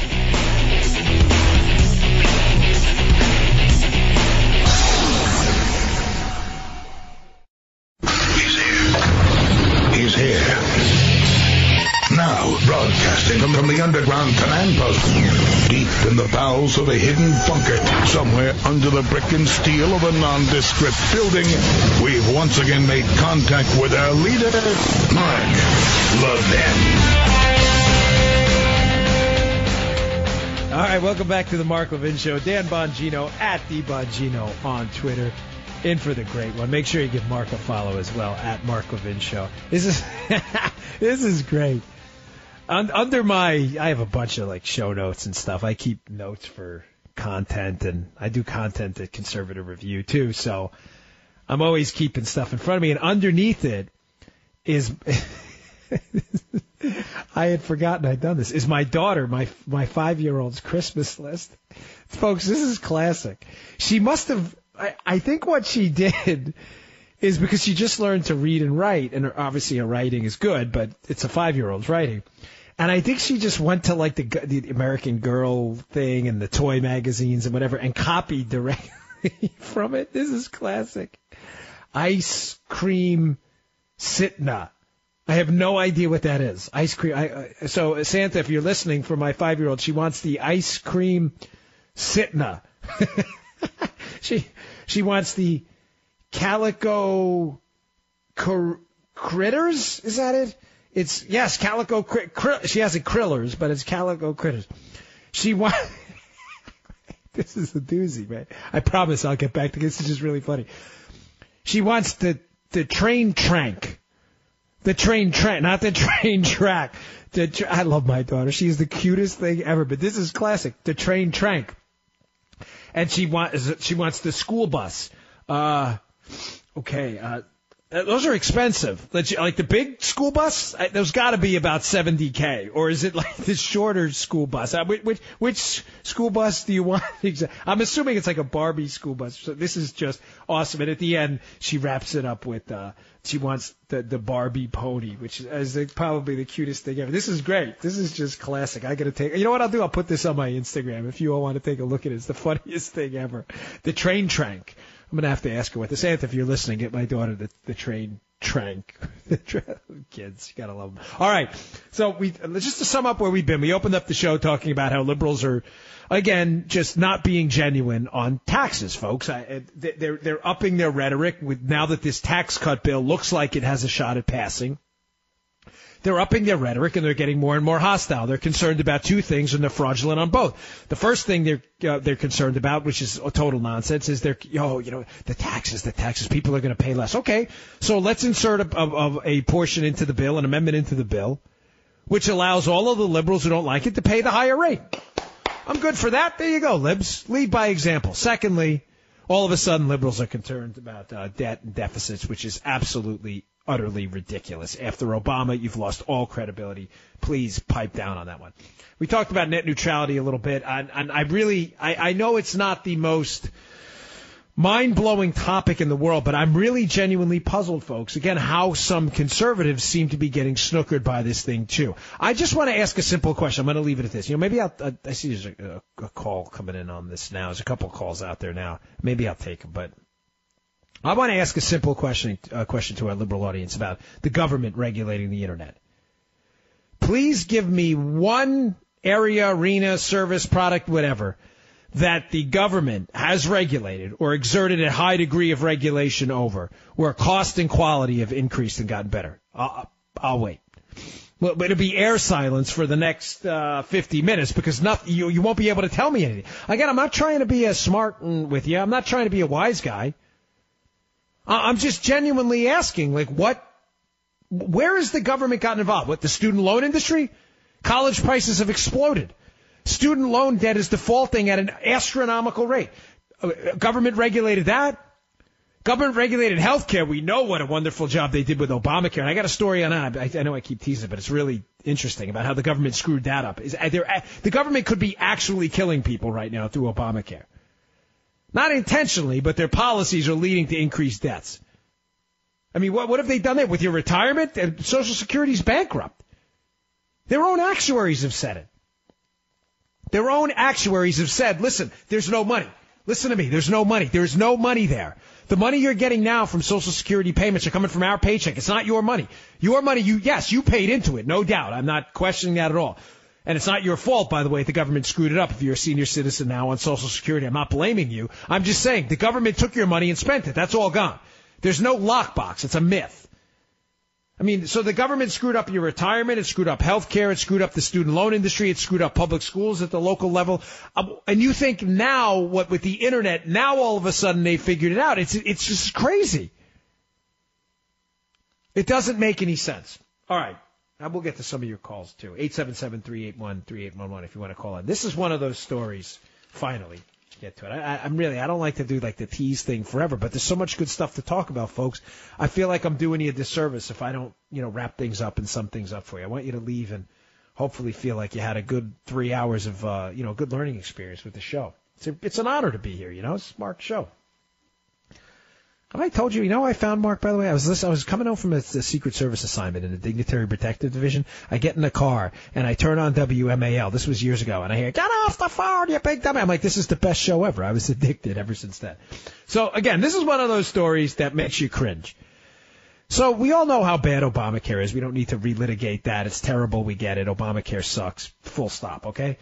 But the Wall Street Journal's been covering this for the past couple of days, and they've been all over this story.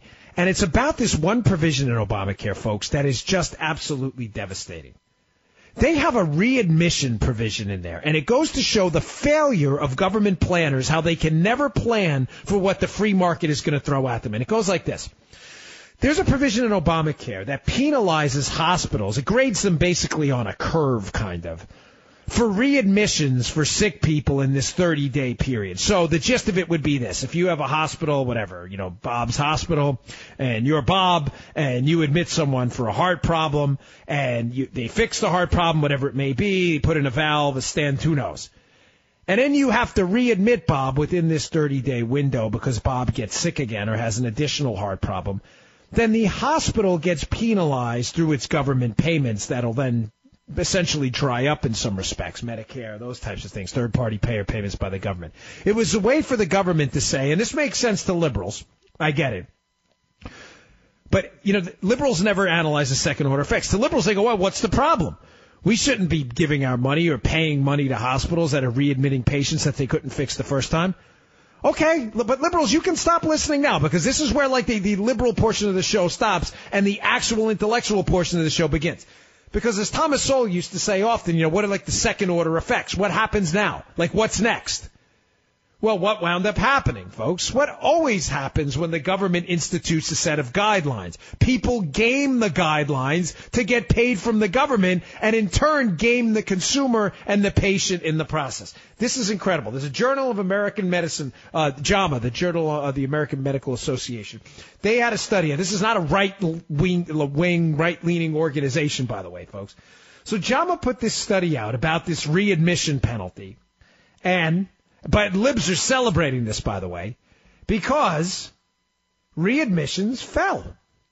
Now, you may say, well, Dan, what's the problem? Libs should celebrate. They don't want people readmitted to the hospital. People are sick. Readmissions fell from 20% to 18.4%. Okay, great. Terrific. As I said this morning, I was talking about this. Money! They cleaned up. They got their money. This is great. Readmissions, we cut them. 20%, it's now 18.4%.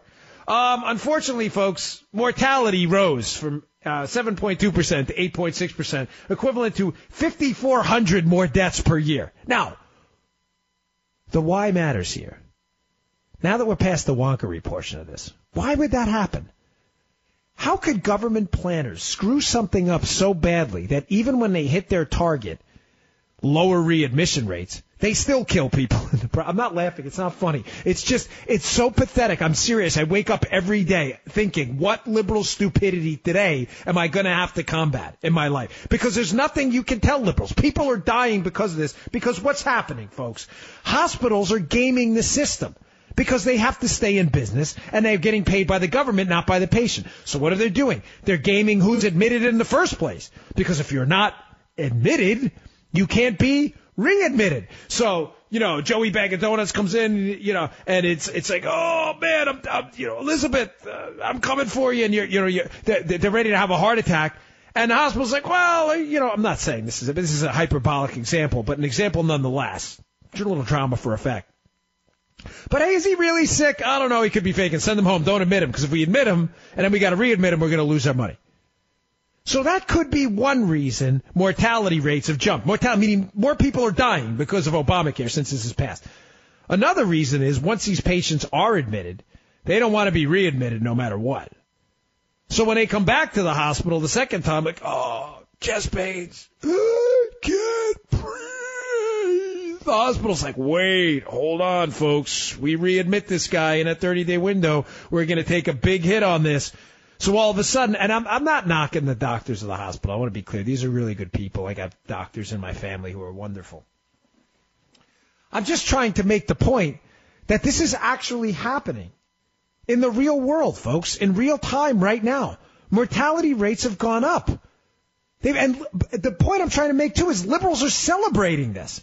Liberals are out there with Obamacare. Forget about the other. I mean, it's been a total economic and financial disaster, a planning disaster, a website disaster, a deductible disaster, a community rating guaranteed issue disaster. But even one thing they celebrate as a success. Well, look at this. Readmission rates, we pushed them down. The one thing they're celebrating as a success is a success because it's actually killing more people. This is the Journal. The JAMA, Journal of the American Medical Association. I'm not making this up. It's not Dan Bongino's medical journal. It's not the medical journal of the, Conservative Review. This is a nonpartisan group of actors who's put out there a study showing that this policy is leading to more deaths, and liberals still celebrate it. Folks, it's frustrating. On a very serious note, I have been punished by Obamacare. I have people in my family, I don't want to say who, I don't want to put them in a bad spot, but companies they work for who are being bankrupted by this. I've had my premiums go through the roof. I've had them explode. I've been a victim of this. I don't speak with forked tongue. Like I said, I do okay. I am by no means rich. I am not floating and swimming in money like Scrooge McDuck. I have been wrecked by this. This has destroyed budgets, and I think it's time that liberals wake up and smell the coffee on this. When we come back on the other side of the break, by the way, I want to talk about one more portion of this because it's important. This individual mandate scam that the liberals are trying to fight against now, too, because it's really a total, complete Megillah. We're being just screwed by this royally. All right, I'm Dan Bongino, at DBongino on Twitter. If you want to comment, if you want to criticize, I'm good for it all. If you want to give us a call, 877-381-3811. We'll be right back. Mark Levin.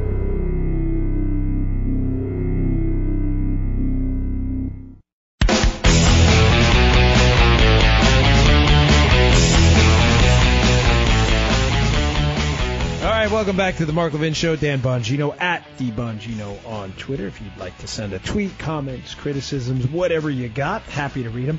If you want to call us, 877-381-3811. And by the way, my wife has informed me during the break via text, even though she can yell from the other room, I have a home studio, which I love, that my daughter's Christmas list is not ice cream sitna. It is, in fact, ice cream stand. I am having a tough time, apparently, reading 5-year-old. My wife, as always, is better at just about everything, even translating my lovely daughter's writing. It is not an ice cream sitna. It is the ice cream stand. And I know what it is now. It's the American Girl ice cream stand. It's got to be. It has to be. It's got to be it. She was showing me something like that earlier. So, Santa, again, if you're out there listening, Christmas seasons are coming. Hope to see. I don't have a chimney. It's Florida. We don't have chimneys down here. There is no reason in Florida to ever have a chimney. I love it down here, but on Christmas it's about 97. So there's no reason to ever light a fire in Florida ever. Just no. There are no chimneys then. They sneak in. The Santa comes in through the like the sliding door in the back in my crib. All right. I said I would talk about this other stipulation in Obamacare. This other kind of tenet of Obamacare that's really blown it. And again, it kind of fits along what I was talking about before, how the readmission thing on Obamacare actually led to what the JAMA, the Journal of America, the American Medical Association, said may have been up to 5,000 more deaths. And liberals are celebrating it. Well, there's another portion of this that's come up recently. I'm not just bringing it up randomly. It's come up in the news because it relates to the current tax debate. And that's been the individual mandate. The individual mandate, which is basically the Obamacare penalty. It's the tax if you don't buy these crap Obamacare plans at crap prices. You will be penalized by the IRS. It's a significant amount of money, by the way, for some people. Now, what's puzzling about this individual mandate is, again, despite the numbers, which are painful, about who the individual mandate actually hurts, liberals are doubling down on this now, and there's a why, folks. The why matters here. Liberals are deathly afraid of two things about the individual mandate. Here's the first thing. They are terrified that if the government pulls it and repeals the individual mandate, that forces people to buy Obamacare under the penalty of law, and the IRS will enforce it. They are afraid that people are going to drop Obamacare in droves, which they will, because Obamacare generally sucks. It is an overpriced product for an unbelievable amount of money. Frankly, most of you would probably be better off just putting that money aside and spending the money in a cash and carry, because you're wasting a ton of money on inflated insurance, vasectomy coverage, and hair transplant coverage you don't need and wouldn't buy on your own.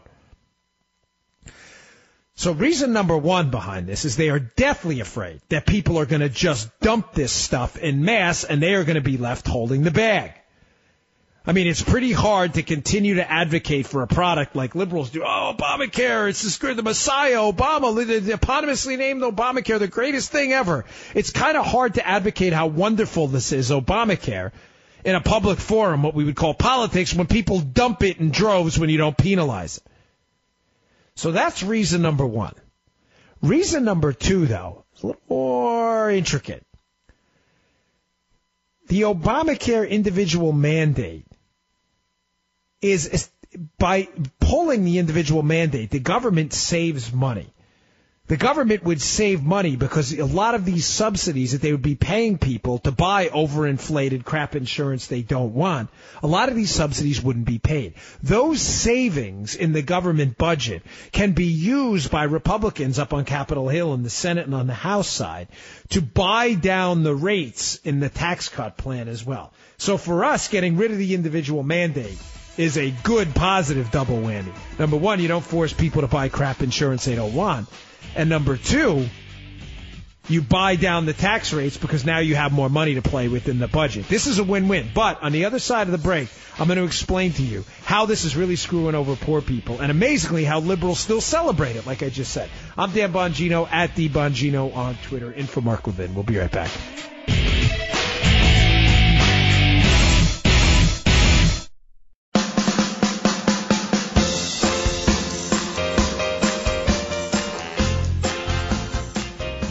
Levin, making conservatism great again. Dial in now, 877-381-3811.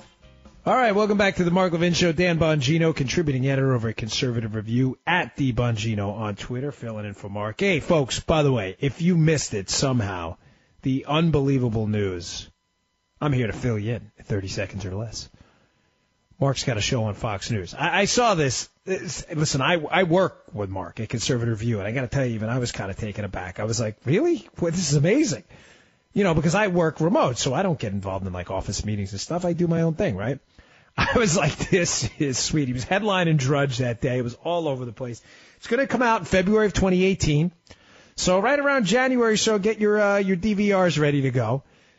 I'm going to be watching it live. It's going to be Sunday, 10 o'clock Eastern on Fox News. It's going to be called Life, Liberty, and Levin. Folks, I watch Levin TV on CRTV. I'm privileged enough to get it for free because I work here. But it's CRTV. Levin TV is available now. It is a wonderful product. If it's even half the show Levin TV is, it's going to be an awesome show. But I know it'll be just as good. So make sure you tune into that. Life, Liberty, and Levin starting in February of 2018. And go to CRTV.com. That's CRTV.com. You can get Mark every night on Levin TV there. And CRTV's running all kinds of deals today. So go check it out, CRTV.com. I'm super excited about that. All right, so I told you what I would do here. I would tell you again how another liberal policy is blowing up in their face in regards to this individual mandate. Now, here's the scam. I'm going to get to some calls in a minute here, by the way. But here's the scam. This individual mandate, there are two reasons that the liberals hate this thing. Again, the first one is because they're afraid if they don't penalize people, that people are going to dump Obamacare in droves because it sucks. That's why. It's as simple as that. It's overpriced, and people have to pay for stuff they don't want, like hair transplants when they're already bald. They don't want a hair transplant. They certainly don't want to pay insurance for it. It's overpriced, overregulated. People don't want it. Liberals are terrified that if they don't force people to buy it, they're not going to buy it.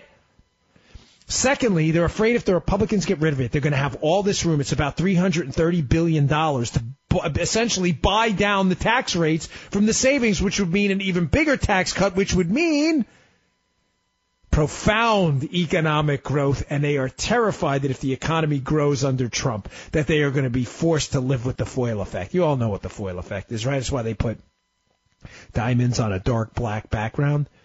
Because it's a foil, it's a contrast. It makes the diamond look that much brighter, shinier, makes it shimmer more. The diamond hasn't changed, but the background makes it appear brighter. I'm telling you, mark my words, bank on it, take it to the bank and cash that check. The liberal class and the liberal intelligentsia knows the Obamacare, Obamonomics agenda was an absolute abysmal failure. They know it. They're not stupid. They can look at the GDP numbers. They can look at the unemployment numbers. They can look at the underemployment numbers. They can look at median income. They can look. These are not dumb people, folks. We can disagree with them politically, but do not underestimate them. These are not dumb people. They've looked at the same numbers you and I have. They know the Obamonomics agenda was a train wreck. They thought Hillary was going to get elected, the Obama economy would rebound a little bit with her in office, and that they would be able to take credit for it. But their worst nightmare happened, and their worst nightmare was the election of Donald Trump. because they knew the Obama economy, as terrible as it was, wouldn't continue forever because of the power of the American entrepreneur and businessman. Even despite the awful Obama economic agenda, they knew the American economy would recover eventually, and they were praying it would happen under Hillary Clinton. Now what do they have to deal with? They have to deal with the foil effect. They have to deal with the contrast of 8 years of a crap economy under Obama and what's going to be, if these tax cuts pass and the individual mandate is yanked out and they can lower taxes by another $300 billion, they're going to have to deal with an exploding economy. And they're going to have to deal with telling their kids forever that what happened in the Reagan years and all that, they're going to have to deal with that same thing again, where under 4 years of malaise under Jimmy Carter, everybody saw this exploding economy under Reagan, and he was reelected in one of the biggest landslides in U.S. history. Liberals are terrified that's going to happen again because they know their policies are garbage, that liberalism is a bumper sticker, that it doesn't mean anything, and that their economic agenda is complete garbage. They know this. It's always been about control for them. They are genuinely scared. So they are fighting this individual mandate at all costs to keep it in there. So people will be forced to buy Obamacare, and the Republicans won't have more room to maneuver on taxes, which may in turn hurt the economic growth, which they don't want under Trump. They want economic growth to stay terrible so they can say, oh, look, it wasn't just Obama. Trump did it too. Now, here's the kicker with this individual mandate. Here's the scam, because there's always a scam. This penalty for not buying Obamacare is paid for by the poor and the middle class. This isn't paid by rich people. This penalty is paid by poor folks and middle class people. Again, here are numbers, folks, so liberals, you may want to put some cotton in your ears. I know you have a problem with facts and data. You've generally been immune to that kind of stuff through your vaccinations against facts and data when you were young children, which amuses me that happens. But here are some numbers here. This penalty, the Obamacare tax for not having Obamacare, is paid by low-income individuals. Roughly 79% of households paid the tax, the Obamacare penalty. This is up from a piece in the Wall Street Journal. Had annual incomes of less than $50,000. Again, this is not funny, folks. It's just another example of a misguided liberal fairy tale. Individual mandate, the individual responsibility payments. This is going to make sure that people don't game the system. Who, poor people that can't afford your overpriced insurance crap? 79% of households that paid the tax had annual incomes of less than $50K. Here's where it gets even worse. 90% that paid this tax, the Obamacare tax, had incomes less than $75,000. Those are IRS numbers, by the way, because I know liberals have they'll think we made this up. They have a tough time with reality. Those are the IRS's own numbers. You're being scammed. You're being totally screwed over. It is poor people that are being, and middle class folks, to be fair. But this is not affecting the rich. Less than 10% of the people paying the tax are what we would call even remotely rich, $75,000 and up, which is questionably rich at best. Another effort. There's a big difference between misfeasance and malfeasance, right? For those of you out there who aren't familiar with the terms, like misfeasance would be, as I've used this example on this show before, would be like if an old lady walking down the street in front of you falls and you don't help her up, right? That's pretty crappy. That's a pretty terrible thing to do. You walk right by her. That'd be an example kind of like misfeasance, right? But that's not what liberalism is. It's not that liberalism doesn't help you. Liberalism is malfeasance. It's the equivalent of that older woman in front of you falls on the concrete. It's not that you walk by her and ignore her. She goes to get up and you deck her in the face. That's malfeasance. That's a negative action you've taken against someone else. The level of moral depravity to do that is sick. That's what liberalism is. That's why it bothers me so much. That's why I enjoy doing this show and out there evangelizing the conservative cause whenever I can. Because it's really a war, an ideological war against liberals who are engaging in active malfeasance against people. I told you in the last segment, if you missed it, go back and listen on the podcast if you missed it, Mark's podcast.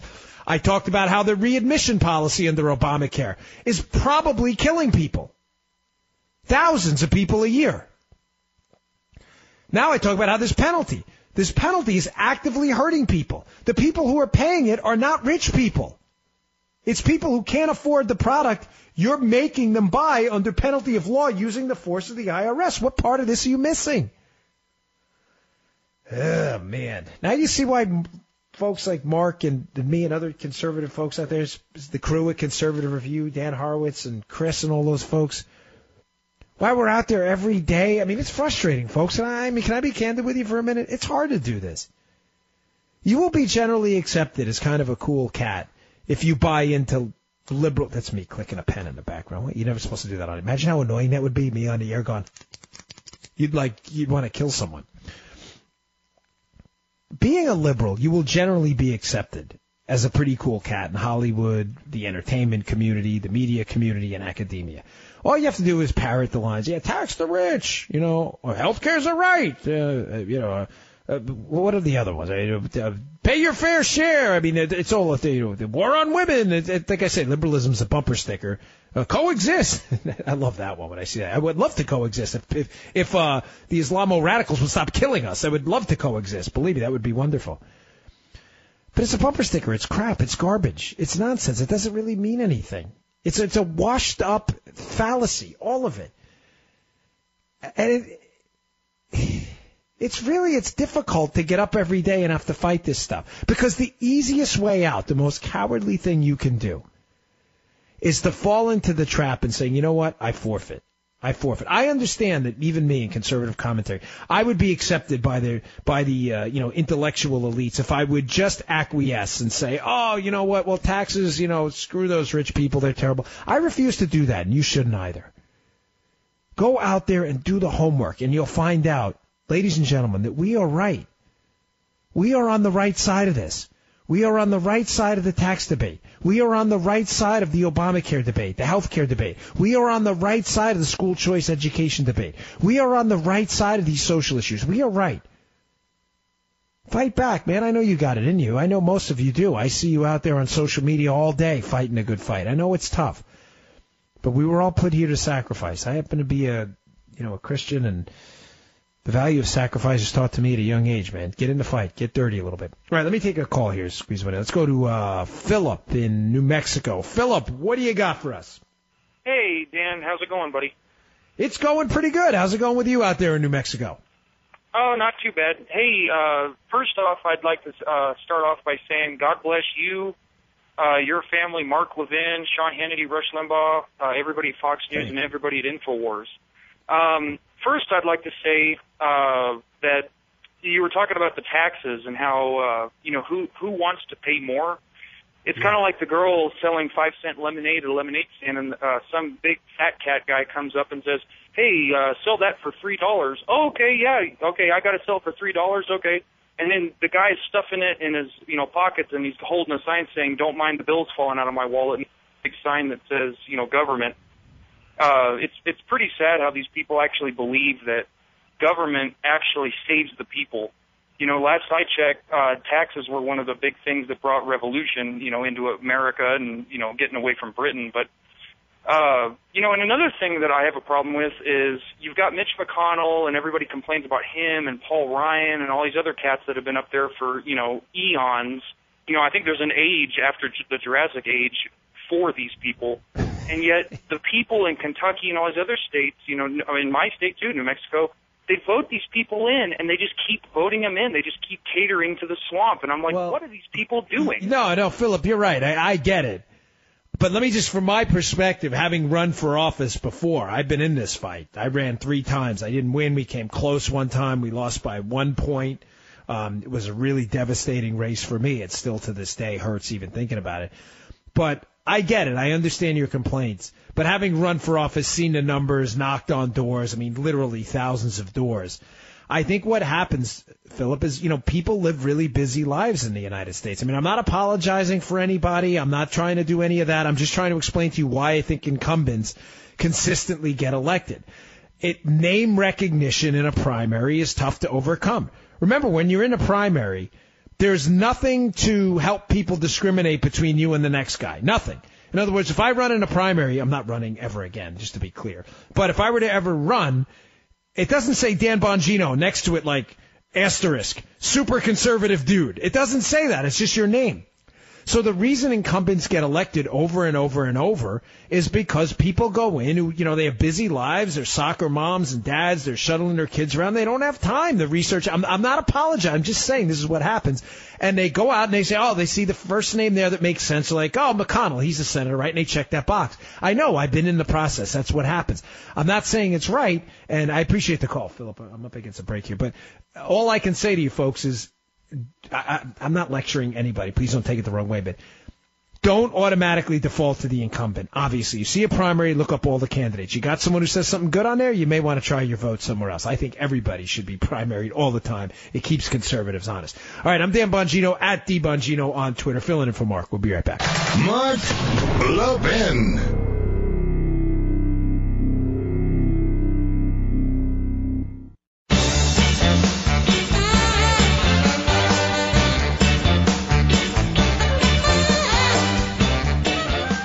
All right, welcome back to the Mark Levin Show. Dan Bongino, at DBongino on Twitter, filling in for Mark. Hey, folks, I really appreciate you all tuning into the show and all your feedback on Twitter. It does mean a lot to me. I enjoy being here. It's a great honor, Mr. Producer, Mr. Call Screener. Thanks for another great job tonight, and Mark for allowing me to sit in. And I just wanted to leave you tonight with a final thought I haven't got to, which may surprise many of you who know me and follow me on social media and were tuning in tonight expecting maybe a bit of a different show. I say that because I've been on the receiving end of a ton of negative social media traffic from the Clinton machine over the past 36 hours because I did a hit on Fox, an appearance on Fox News, and said clearly that during my time working there that she was a deceptive and manipulative person. I worked with her during my time in the Secret Service, and I feel like I owe you a bit of an explanation. I want you to understand, folks, that I completely get why many of you who know me and follow me, and some of you just heard of me for the first time tonight, would say, well, isn't there a certain omerta there? Yes, you'd be right. We do call it the Secret Service for a reason. But the reason I chose to speak out, and I've been intentionally cryptic about some of the information, folks, that I know and has been given to me, is one, I don't want to get anybody else hurt. I don't mean physically hurt. I'm not trying to be dramatic. I mean hurt like their careers and things like that. These are people who've shared things with me in confidence, and I'm not going to break their word. So some of it's not my information to share, even though I know what it is. But secondly, because I served in the Secret Service for 12 years, I think the Clintons are under the impression somehow that because you worked with them or for them at some point in some capacity, Secret Service or otherwise, that somehow you're obligated somehow to cover for all of their misdeeds all the time. Folks, no. That is not the way a constitutional republic works. There's no one out there that's above the law. No, we don't report in the Secret Service on them picking their nose or something like that, but we are under no obligation whatsoever, me or anyone else, to cover up your misdeeds and potential corruption out there. And the fact that I know stuff, I'm sorry that bothers. They've been on a roll, by the way. If you don't follow me on Twitter, you don't have to, but you can look on Twitter and you'll see what I'm talking about. The Clinton machine has been after me for 36 straight hours, which hey, listen, I was born for the fight, man. I'm good. I'm game. Don't worry about me. But they do it because they protect their own, and they got to protect the crown at all costs. So I didn't explain that during the show. I know some of you tweeted me and wondering why I hadn't addressed it. It's because I didn't want to give the Clinton camp any more publicity than they need, but I owe you that much. Hey, thank you very much for all the feedback. If you want to follow me again on Twitter, I'm at DBongino. I am Dan Bongino, the verified page on Facebook. There are a bunch of fake pages out there, unfortunately. And I'm sure I will be back with you soon. Thanks to Mark and thanks for the crew for another great time on the radio. I appreciate it.